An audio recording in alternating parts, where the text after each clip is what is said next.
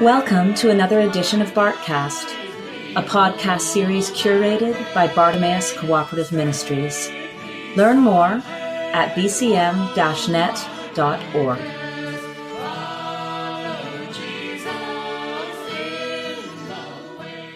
Thank you for everyone. Gaise hopa dawach drawashrap. In our community, you would respond by saying ha. And I would say dawae.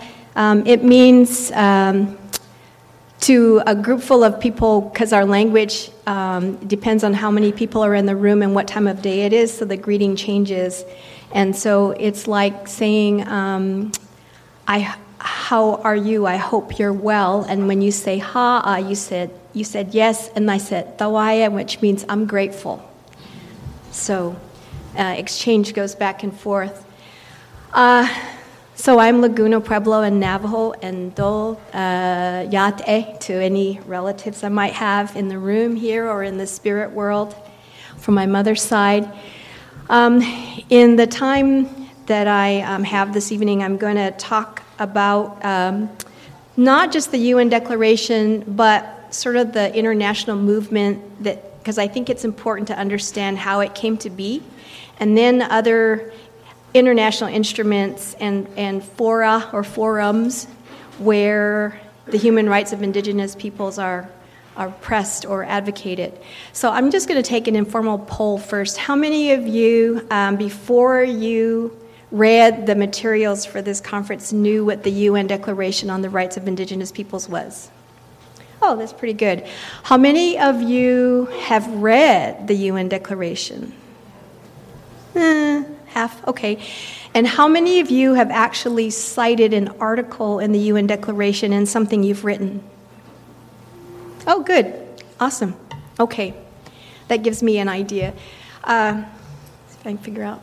So I'm going to start with talking about some background because the Declaration was really pushed by not only indigenous scholars and lawyers, but really strong activists.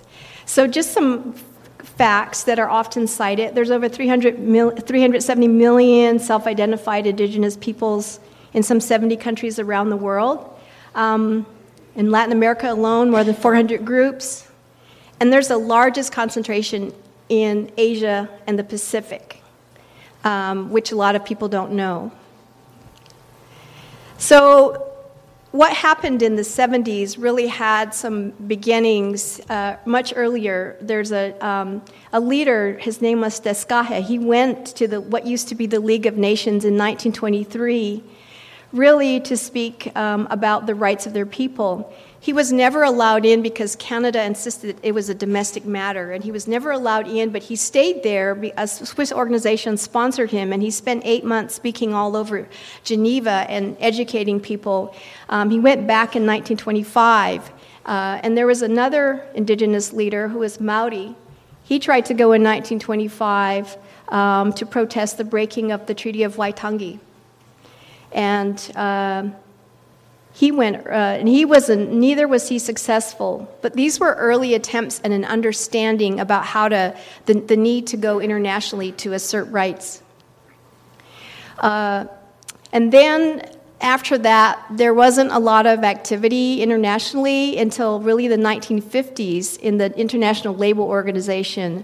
They were concerned specifically about so-called native populations and the abuse of them. And so in 1957, this what's known as Convention 107 was passed by the International Labour Organization. Later on, indigenous advocates really criticized it as being had much more of an assimilationist agenda. And so it was amended by this time with much more indigenous participation in 1989, and it's known as Convention 169. The U.S. is not a party to this convention. I think Canada is, but this has been cited in Latin America almost more than the UN Declaration, and a lot of, and especially in Asia as well. It really concerns social and labor rights, but it was one of the important pieces of one of the important instruments cited before the UN Declaration. So just a quick run through the UN Declaration process, and I really try not to call it UNDRIP. I really try, please don't call it UNDRIP in front of me. And the other thing is, please, in papers that you do, capitalize I when you write Indigenous. It drives me nuts. Yeah.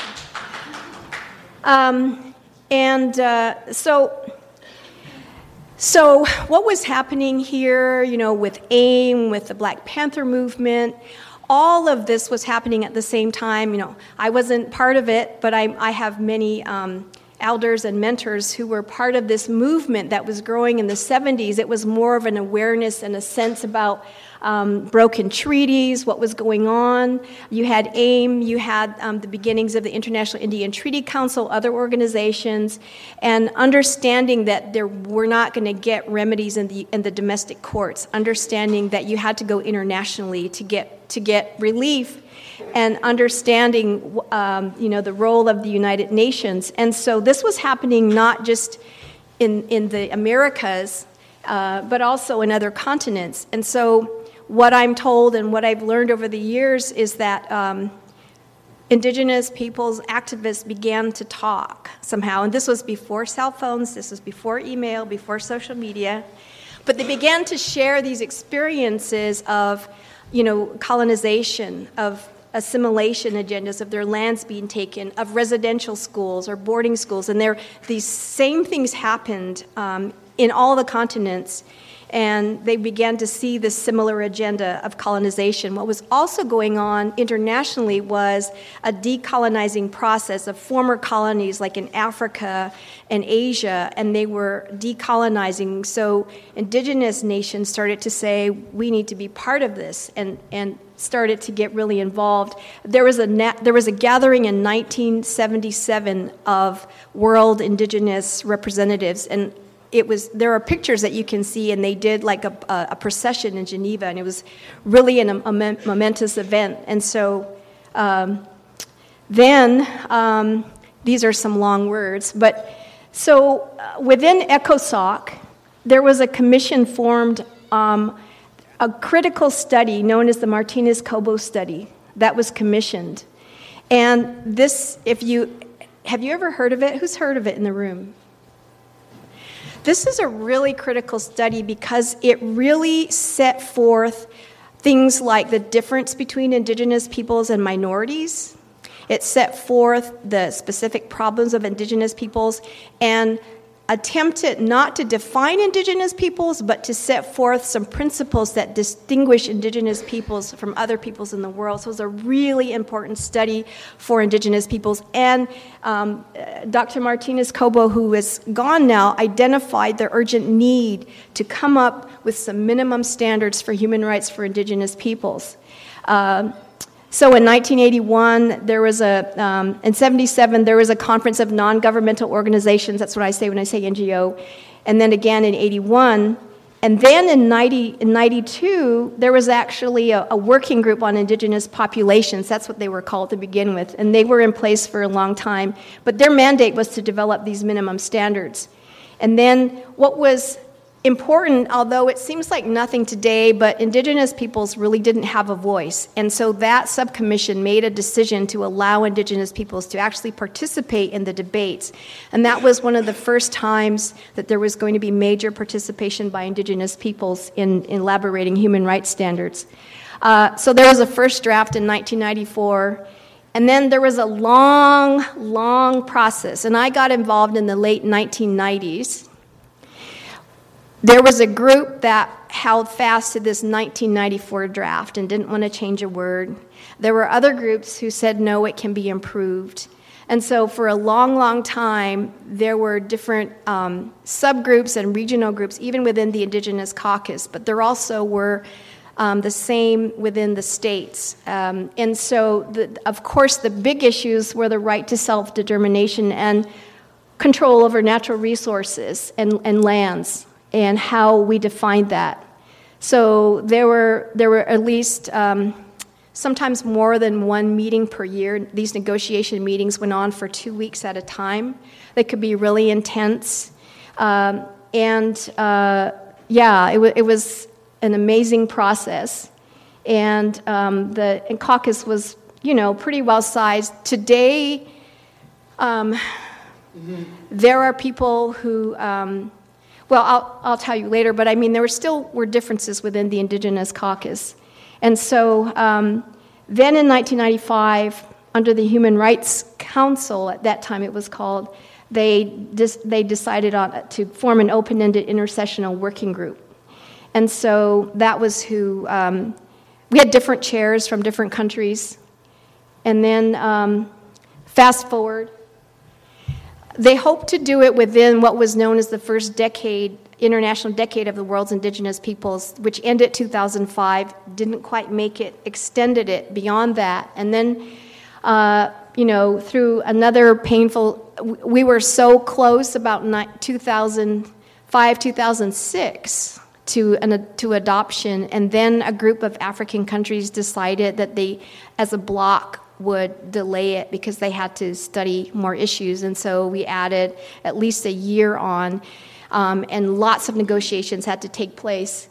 And I was really impressed because the advocacy, which I was a part of, was a lot of activists. And for a long time, I didn't call myself an activist because I had huge respect for Indigenous activists. They didn't come with college degrees, but they were really strong. They were really strong advocates. And so you had them, and then you had lawyers and scholars. And in the last years, we had to advance really complicated, nuanced legal arguments about some of the articles. So it was quite nuanced. And one of the things that we argued, and a lot of people, I don't think they realized this, was that a lot of the rights that we argued for already exist. They exist in the UN Declaration on Human Rights. They exist in treaties like the International Covenant on Civil and Political Rights. So these were not rights that were created out of, the air. But the big difference was that a lot of the Western human rights regime was about individual rights, and Indigenous people were calling for collectively held rights. And that was huge. And some countries like France, which are big on individualism, said, no, we can't, equality, liberty, whatever, we can't do that. It goes against what we believe. And they would say to advance, and there was also a time, remember, when it was close to the Cold War, and people were really suspicious of collective rights because they were saying, oh, it looks like communism or socialism. So we had to spend a lot of time educating government representatives on what that meant for us as Indigenous peoples. Why, we didn't call what we had communism or socialism. And so, and to convince them that a lot of those rights already existed, and even there were even some organizations in the world that had collectively held rights, like churches and so on. So we weren't asking for something that was just completely out of the blue. When it was finally adopted in 2007, after many negotiations that final year, there were 4 countries that voted no, of course, right? There were a couple of abstentions. But it was really something to be in the General Assembly. And have you ever been in the General Assembly in New York? Has anyone ever been in there? Yeah. You're sitting in that big hall, and then there's one whole wall, and you see all the votes happening. And it was just so amazing after years of working to see all the green lights going on. It was amazing. A lot of us sat there and, just cried because you thought about all the years of work. And then eventually, as the 4 countries made statements, some pretty lukewarm, but made statements supporting the UN Declaration. So what it does is it establishes a universal framework of minimum standards. And it addresses in all the 40-something articles individual and collective rights, cultural rights, all of the issues that are under self-determination. We negotiated all of those rights, health, education, employment rights, all of those. And one of the most important things is there's a right to remain distinct, and that's part of what self-determination is. Sometimes I feel it's important to draw a little bit of a distinction between the civil rights movement and our human rights movement, because in very general terms, I think the civil rights movement was so much about people wanting to be part of, they wanted the right to vote, they wanted to be equal to other Americans, to have all these rights, housing rights, education, and so on. And while we wanted the same things as indigenous peoples, a lot of the human rights fight, I believe, was about the right to be different. And so I think people sometimes too easily talk about the civil rights movement as if it's the same thing as the human rights movement of indigenous peoples. And I think it wasn't so much about self-determination and so on. So just a little thought there. So there are some minimum, sort of important concepts that are part of it. One is the principle of non-discrimination, and this is from the Universal Declaration of Human Rights. Wording from this, and I'm not going to read the slides to you because it drives me crazy when people do that for me. But it's this really important concept of non-discrimination. That's a fundamental concept in human rights. And then this was included in Article 2 of the UN Declaration. It says equality. The preambular language, if you've read it, is really critical because it really gets at assumptions about and discrimination and racist thinking and policies towards indigenous peoples. And so this is a real strong statement that we're free and equal to all other peoples and individuals. And of course, you've probably heard that one of the big fights was over the S, right, of peoples. I mean, that was a huge fight to add the S to the word peoples. Had a lot to do with self-determination. Let's see. I want to just... here's the self-determination.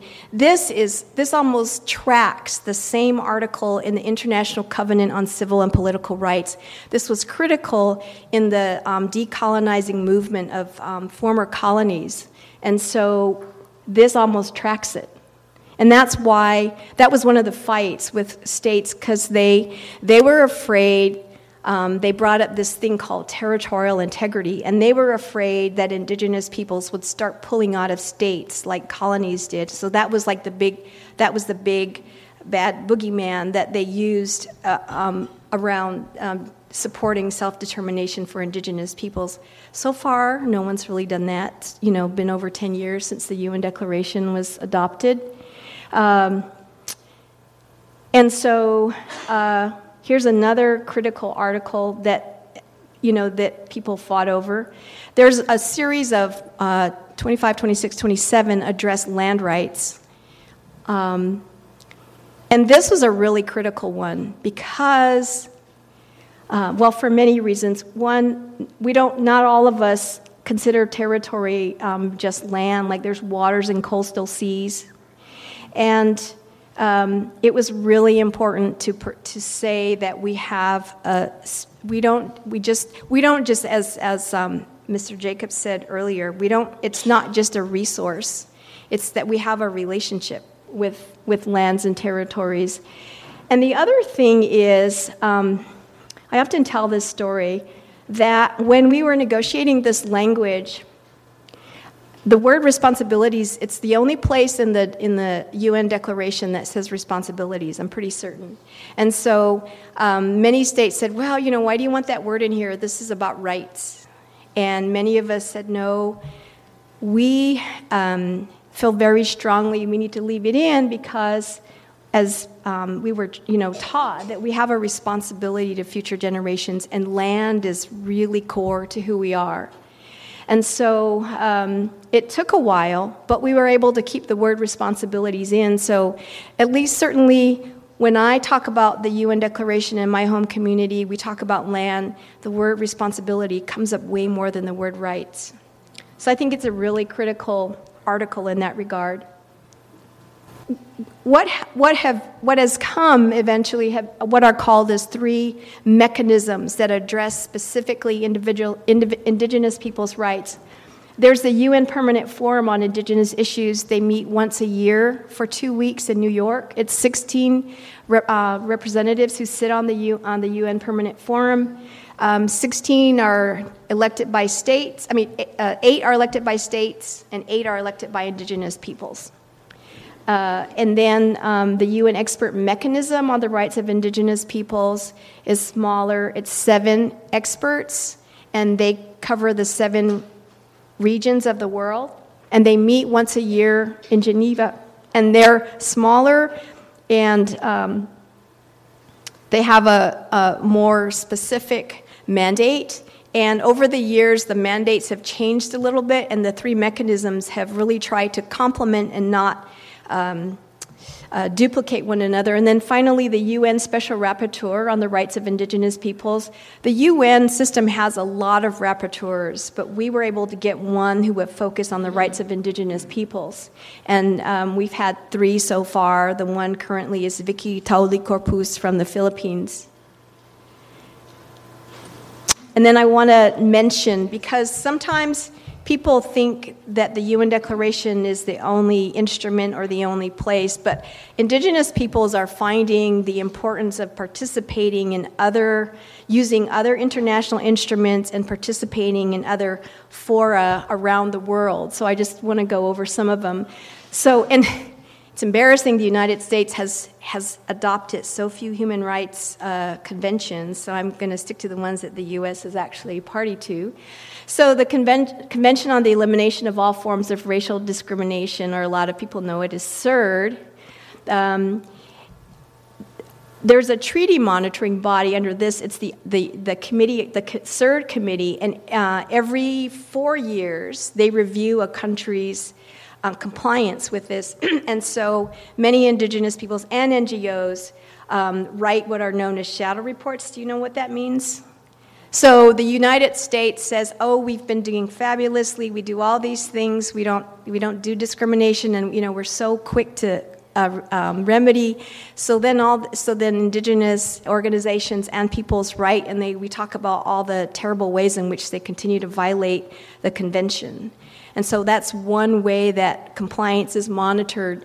And then the International Convention on Civil and Political Rights has Article 27 has to do with culture, and that's one of the articles that we've used before when we submit reports when the U.S. has gone up for review on toxic waste on native land, on sacred sites, and so on. Also, prisoners' rights, violence against women. There are more issues arising around adoption and taking of indigenous children, and even though we have the Indian Child Welfare Act in the United States. So this is a place to raise those issues. And then what happens is the civil society and NGO community, they submit these reports, and then they advocate, and they go to the actual meeting where the United States has to respond. And then the monitoring committee writes a report with recommendations. And, if you get recommendations that support things that we advocate about, then we can use those domestically, because they also call on the United States not only to implement these conventions at all levels of government, meaning state, county, city. So we use those a lot. And then the Human Rights Council, which oversees the ICCPR, is also a place. They meet usually in September. They have an indigenous agenda on their an item on their agenda, and that's when people tend to go. But they have time on their docket just for indigenous issues, and so that's a time for indigenous peoples also to go and raise their concerns. And then some new ones that I know less about them, but they're really critical. You read about these, the Convention on Biodiversity, Article 8J, and you've heard about the Nagoya Protocol. There's a growing group of indigenous peoples involved in this process. the UN Framework Convention on Climate Change. You all know about the Paris Agreement. So more and more indigenous peoples, they just created an indigenous peoples platform, and they'll have sort of a liaison kind of function. And so we're going to have indigenous representatives from each of the 7 regions who are going to be participating in the implementation of this convention. And then one that I participate in, and let me say that traditional knowledge and protection for traditional knowledge is a concern that runs through the last 3 that I've listed. More and more traditional knowledge is being appropriated. And so how to protect it within the Convention on Biodiversity, and how to honor and protect indigenous knowledge within the framework on Convention on Climate Change is a lot of what they advocate. And then in the World Intellectual Property Organization, one that I've started to participate in, there's a committee that specifically focuses on traditional knowledge, genetic resources, it's like seeds, or DNA, people's DNA, as in the National Geographic Project, and traditional cultural expressions, which are like recordings and some forms of art. In theory, they've been at it for about 16 years to come up with a binding instrument to protect these things. But when I first started going, rather than human rights lawyers, it's patent and trade lawyers who go. And what we say is there's no need for corporations to go because the United States people basically put forward their interests. So they have a very strong position for what's known as the public domain. And it's a very Western idea, which comes from intellectual property law, that you should protect the public domain.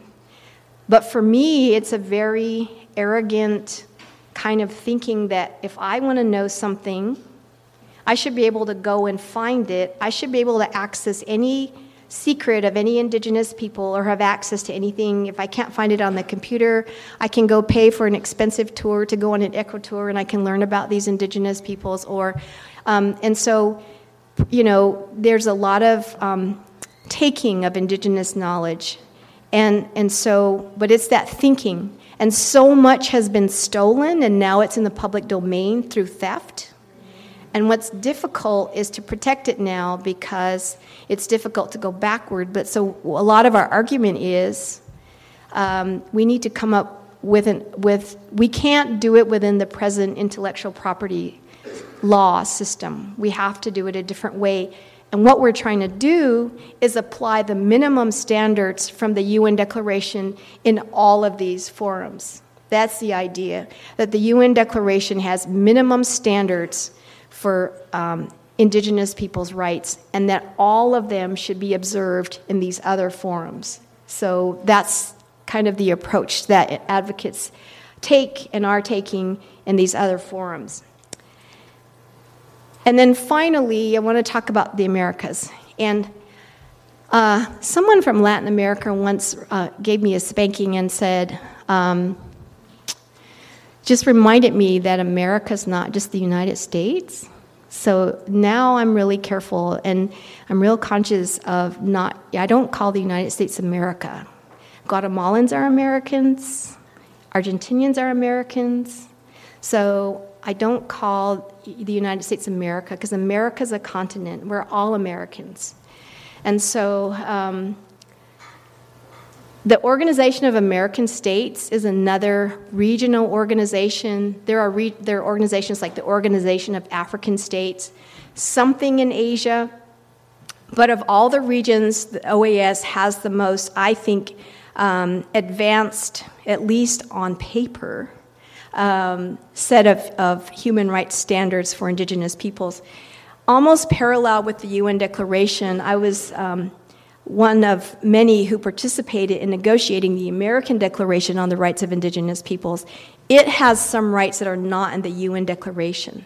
It doesn't, and so even though the UN Declaration was passed in 2007, some people said, well, why do we need to do this anymore? We just need to observe the UN Declaration. Well, there are some rights that are particular to Americas, and one is protection for people's involuntary isolation, which is not so much the case in other continents.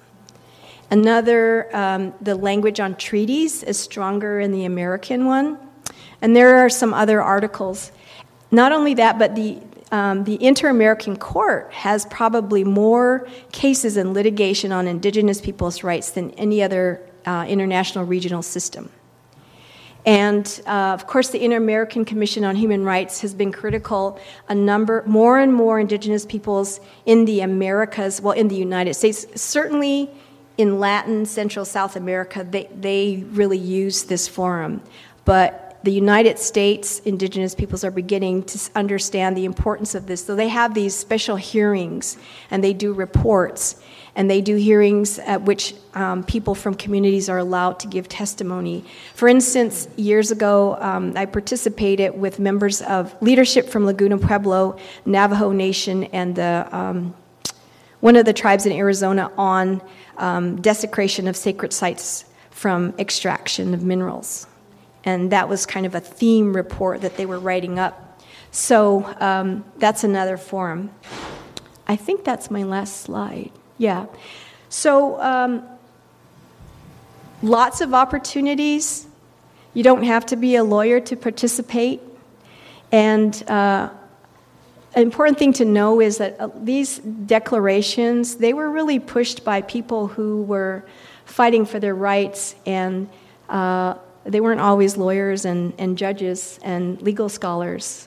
So I really owe a lot of gratitude to the many activists who insisted on going internationally, because they just couldn't see domestically that we could ever, as long as the laws are the way they are, and you heard about the doctrine of discovery a lot this week, it doesn't make a whole lot of sense to keep beating our heads against the wall. And so that's why we want international recognition of our rights in many cases.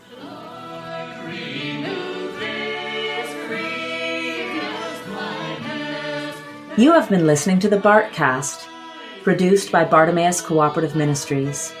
To find our resources or to donate to support the Bartcast, please go to chedmyers.org. Thank you for listening.